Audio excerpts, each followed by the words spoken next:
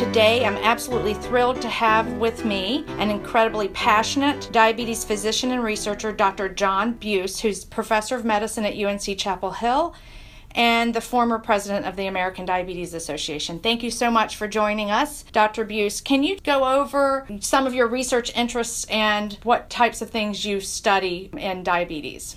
Sure. As a MD, PhD student, I looked at the immunopathophysiology of type 1 diabetes. And then as a fellow, I studied the genetics of type 2 diabetes. And in my mid-30s or so, I decided that my life would be more complete if I did clinical trials. So I spend most of my time doing large-scale, multi-center clinical trials, investigating new drugs and new approaches to old drugs. I also help basic scientists translate their research into clinical application, but most of my time is spent on clinical trials. Okay, great. So my first question I'm asking everyone is, let's say you have a patient on metformin who's not at goal, their A1C, their glucose is not where it should be. What's the next drug that you would prefer to add? To be honest, I don't think it matters much what I would prefer to add. I think it matters what the patient would prefer to add. And I usually offer them pretty much the 6 choices that the American Diabetes Association offers as second-line therapies. So insulin, sulfonylurea, DPP-4 inhibitors, GLP-1 receptor agonists, SGLT2 inhibitors, and thiazolidinediones. And I think if you read the ADA, EASD guidance, I think they do a really good job of balancing the benefits and harms. If I had diabetes, if I personally had diabetes, I would take an SGLT2 inhibitor or a GLP-1 receptor agonist based on the fact that they promote weight loss, which is an issue for the vast majority of people with diabetes, and because of their cardiovascular benefit. And frankly, if I had diabetes and had no money, I would take sulfonylurea, or I would take Walmart's store brand of NPH insulin. So I think that cheap medicines are great. These newer medicines are even greater. I think that's an excellent answer to that question. I've gotten a different take on that question every time I've asked it. And I think your point about absolutely it's the patient's choice about whether they want to do an injectable or cost, all of those things come into play. You just got back on the red eye from the San Diego meeting of the American Diabetes Association. Can you talk to me about some of the most interesting research that was presented there about diabetes and particular diabetes drugs? Sure. So probably the most well-attended session was one that presented the results of 2 big clinical trials, CANVAS and DEVOTE. And I think most people there, frankly, were there for the CANVAS trial, which was a comparison of canagliflozin, which is the generic name for Invokana, versus placebo in a double-blind study in patients largely with prior cardiovascular disease, but also including patients who only had risk factors.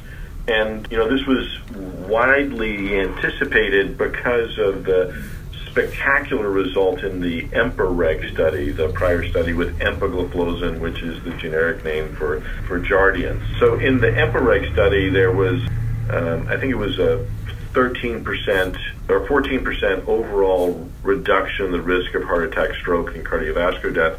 But oddly, the benefit was largely in cardiovascular death, approaching 30% reduction. And there was the point estimate, or the best estimate for the effect of stroke, was actually negative, that if anything, there were more strokes in the patients that took empagliflozin. So that was kind of weird about the EMPA-REG study. And a huge benefit in heart failure.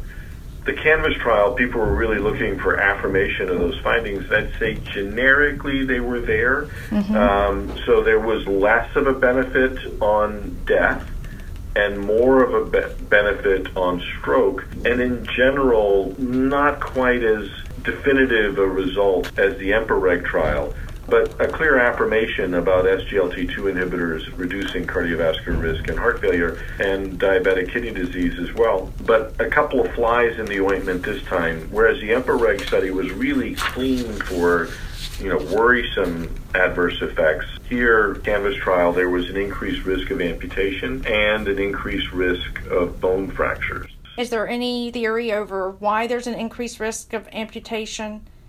So the theories range from it's a fluke, it didn't really happen, just something turned up in a clinical trial, to that these drugs really are structurally relatively different, though their biological effect is quite similar, to some concerns about whether there might be some specific effects on distal circulation in the feet, related to perhaps dehydration and unrecognized vascular disease, or maybe some effect on neuropathy. A lot of these patients had prior issues with foot ulcers. So I don't think we know the answer, but in my mind, and I hope the pharmacy benefit managers of the world go along with this, in my mind, arguably have a cleaner performance with empagliflozin, barring some new revelations. I do think that looks like the SGLT2 inhibitor of choice for now. And do you think the benefit for heart failure is purely a diuretic effect, a blood pressure effect, or is there some other mechanism that's going on? I suspect it's some other mechanism going on. Okay. But, we don't have proof for that.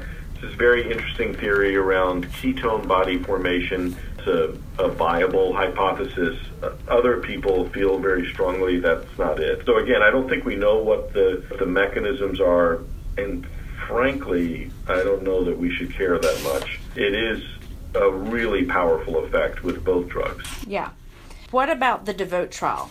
Steve Marceau and I were the co-PIs of the DEVOTE trial. So this is, in a way, at face value, not a very interesting study. The FDA made Novo Nordisk do a comparison of insulin degludec, which is Tresiba, versus insulin glargine in the U100 formulation, that's Lantus, looking at cardiovascular endpoints. And we went to an extreme end to double-blind this study to make sure that the investigators, the patients, no one knew whether they were taking Lantus or Tresiba. And patients were instructed to titrate it. For most people, aiming for a fasting glucose between 72 and 90. In patients where we were particularly worried about hypoglycemia, we could use a higher target, 90 to 126. Many of the patients were taking bolus insulin as well. At the end of the day, they were on about 60 units of insulin. The average patient did get their blood sugars down around 100. There was no difference in hemoglobin A1C between the two groups. The degludec patients ended up with a slightly lower fasting glucose.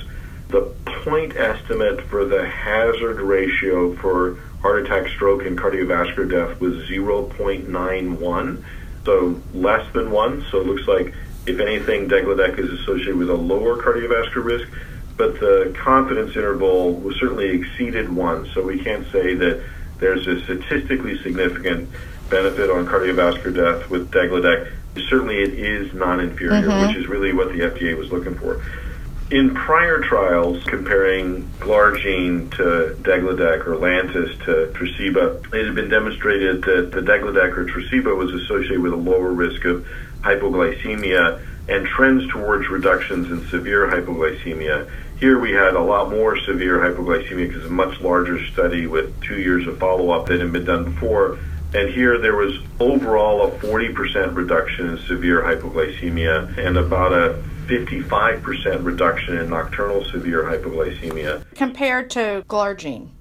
Right. So degludec having less severe hypoglycemia than the tried and true glargine. So I think the implication here, again, is all things being equal, that the degludec is associated with less risk for hypoglycemia from other studies, less risk for severe hypoglycemia from this study, and if anything, a lower risk of cardiovascular events. And at the European diabetes meetings in September, we'll present a deeper dive on trying to fish out which populations seem to be at particular benefits, and are the lower rates of severe hypoglycemia linked to the lower rates of cardiovascular events. Yeah. So those analyses aren't complete, but they are things that have been done in the context of other trials. Degludec to Glargine is a 1-to-1 conversion, correct? If they're on 30 units, if you want to change someone to Degludec, you do 30 units. Yes, and Degludec is it's a different long-acting basal insulin. The way that it is made long-acting creates a much longer action. So as opposed to having an action, Glargine is about 24 hours. This one is getting closer to 48 hours for its duration of action.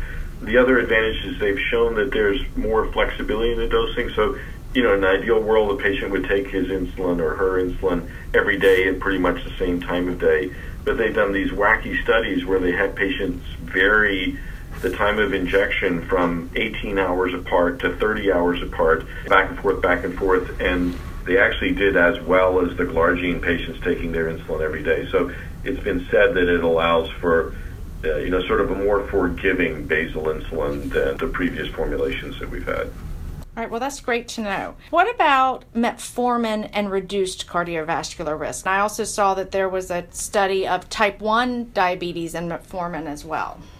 Yeah. So there's a lot of interest in using type 2 diabetes medications in the setting of type 1 diabetes. And generically about metformin and cardiovascular risk, in epidemiologic studies, there's pretty good evidence that metformin is associated with reduced cardiovascular risk. In randomized clinical trials, there are small trials that have shown benefit on cardiovascular endpoints. We don't have the great big trials like we've done with these newer agents like liraglutide and empagliflozin. But that said, these newer trials that have shown benefit of the SGLT2 inhibitors and GLP-1 receptor agonists, the vast majority of patients, 60, 70% or more, were on metformin in any case. This most recent study was a pretty small study in patients with type 1 diabetes, and it didn't actually evaluate heart attack, stroke, and cardiovascular death because it was small. To the extent that it did, there really was no benefit. What it did is it looked at carotid intima-medial thickness, and even the primary endpoint of that study was, there was a trend but no benefit, and it was really one of the secondary endpoints that showed a benefit. To me, it wasn't that impactful a study. But what I would say is that there's a bunch of trials that have been done with insulin in the setting of type 1 diabetes, and there is a bit of a signal that is associated with less weight gain and a lower insulin dose. My personal experience has not been wildly positive for using metformin in type 1 diabetes. And I just had the discussion earlier today with one of my patients, and we decided instead, if she was interested in exploring, new things, to perhaps think about using an SGLT2 inhibitor in the setting of type 1 diabetes, also not FDA approved.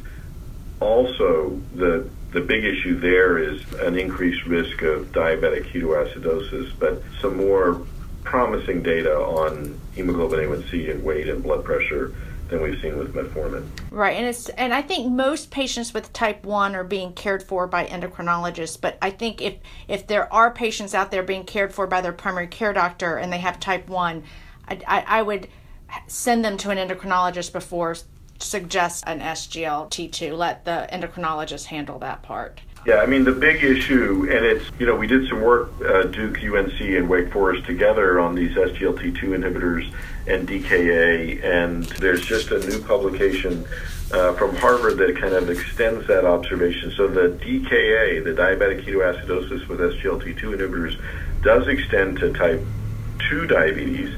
Clearly, if you use it off-label in type 1 diabetes, the risk is much higher. But in type 2 diabetes, it's on the order of a few cases per 1,000. But when it does occur, it is associated with a normal blood sugar. So you just have to remember, if a patient feels sick and they're on an SGLT2 inhibitor, whether they have type 1 diabetes or type 2 diabetes, you have to check urine ketones or blood ketones, because they can have a blood sugar of 100 and full-blown ketoacidosis that requires admission to the intensive care unit. So if you rely on glucose or blood sugar as the way of detecting DKA, you will get messed up with SGLT2 inhibitors. Is there any clue as to which patients with type 2 are more at risk for this? I know that we don't really recommend checking urine ketones in patients with type 2, but anyone that you would think about asking to do that, or is it diet related? Is it for patients who are already ketotic on a low carb diet? Is that a problem? Yeah, so because it's a few cases per 1,000, we have a hard time pinning it down. But from the UNC Duke Wake Forest series, it is a bit more common among patients treated with insulin. It is a bit more common in people that were very poorly controlled when they got their SGLT2 inhibitor prescription. It is more common, or often it's associated with potential precipitating factors like binge alcohol use, so that's sort of alcoholic ketoacidosis, and patients that are having something big happening in their life, so surgery, trauma, those sort of things. Infection, yeah. And my best guess is that it really is a accelerated form of starvation ketosis. So, people on low-carb diets, I think, would be at particular risk. People who are very poorly controlled and may have unrecognized type 1 diabetes. Remember, 5 to 10% of, quote, adult onset diabetes, close quotes, really is slowly evolving form of type 1 diabetes. I think the main thing is if someone has nausea, vomiting, or fatigue as a sort of persistent complaint in the setting of type 2 diabetes, it's so easy to check a urinalysis. It's not a bad idea when you're evaluating someone with nausea, vomiting, or fatigue anyway. Just remember to do the urinalysis and don't blow off the ketones in the urine if you see it. All right, any other research from the ADA last week? There's so much I can't even think. There's a number of new developments in drugs that are more in the development pipeline, but that's probably not great interest. Well, that's still interesting, so go ahead and talk about it. The next new thing in diabetes may be something called a GK activator, a glucokinase activator. So this is the rate-limiting step in glucose metabolism in the beta cell and the liver. It's actually a North Carolina company called VTV that's developing, or the one GK, or one of the few GK activators that are still in development. They seem to be very well tolerated and not associated with hypoglycemia. They may be associated with a little bit of weight loss. So we may, in the next 5 years, have another class of agents. There's a company called Zafgen, Z-A-F-G-E-N, in Boston, who had a compound that was being tested in Prader-Willi syndrome, and it seemed to be very effective. So if you remember Prader-Willi, congenital genetic defect associated with ravenous appetite and morbid obesity, and this drug was very effective in that setting, but there were a couple of patients that died, basically pulmonary emboli and thrombotic disease. And so the company went back to the drawing board. They think they've engineered that thrombosis problem out of this drug. I think they call it, it's only got a number, 1061. Okay. And there's great hope for that. They're really doing the early phase 2 trials looking predominantly at safety, and they seem to have engineered the thrombosis out of it. This is a very exciting class of molecule, and if I remember correctly, in the early studies, the A1C reduction is on the order of 2%, which is huge. And is this mainly due to appetite suppression and weight loss? And, but we don't really understand all of what this drug does. But it's 13% loss in body weight. Wow. Which is pretty much twice as good as any other weight loss drug. So, that's a very exciting. That drug's probably 5+ years away. And there's a new SGLT1, SGLT2 inhibitor that's being primarily developed for type 1 diabetes, but also for type 2 diabetes. It may have some different features. They think it's going to be associated with a lower risk of DKA, is one of the major reasons for developing yet another SGLT2 inhibitor. There's a faster-acting insulin aspart, so it's even faster than the current insulin formulations that we have. So just a lot of stuff. I have patients, when we look at their continuous glucose monitor, we can tell that they need to give their insulin not with the meal, but 15 to 30 minutes before the meal sometimes. So some patients might actually really benefit from that faster acting aspart. That's available in Europe and is under review by the FDA, so we could have that by the end of the year. Now, I don't know how much time you have left, because I also want you to briefly talk about the new mixed basal insulins and the GLP-1s. Maybe talk about your patch that you've developed with the scientists from NC State, And I also want to talk a little bit more about how metformin, Welchol, and bromocriptine, new theories about how they actually might work to control glucose. Yeah, so the easy thing is I don't know much about the latter. Okay. And I only have a few more minutes. So the first one was? Mixed basal insulin and GLP-1s. So there's two of these that are available. One is Soliqua, which comes from Sanofi, is a mixture of insulin glargine, which is Lantus, and a new GLP-1 receptor agonist called lixisenatide, which is really an analog of exenatide, which was the original GLP-1 receptor agonist, the Byetta, which is delivered twice a day. So this Soliqua mixture, sometimes it's also known as iGlar-Lixi, that's the generic name, has a very impressive portfolio of studies. It's arguably more active right when you give the injection than the other formulation I'm going to tell you about in a moment, but it doesn't have quite as long a tail in the GLP-1 receptor agonist piece. But basically, you're combining two classes of drugs, so it's more effective than insulin in glucose lowering.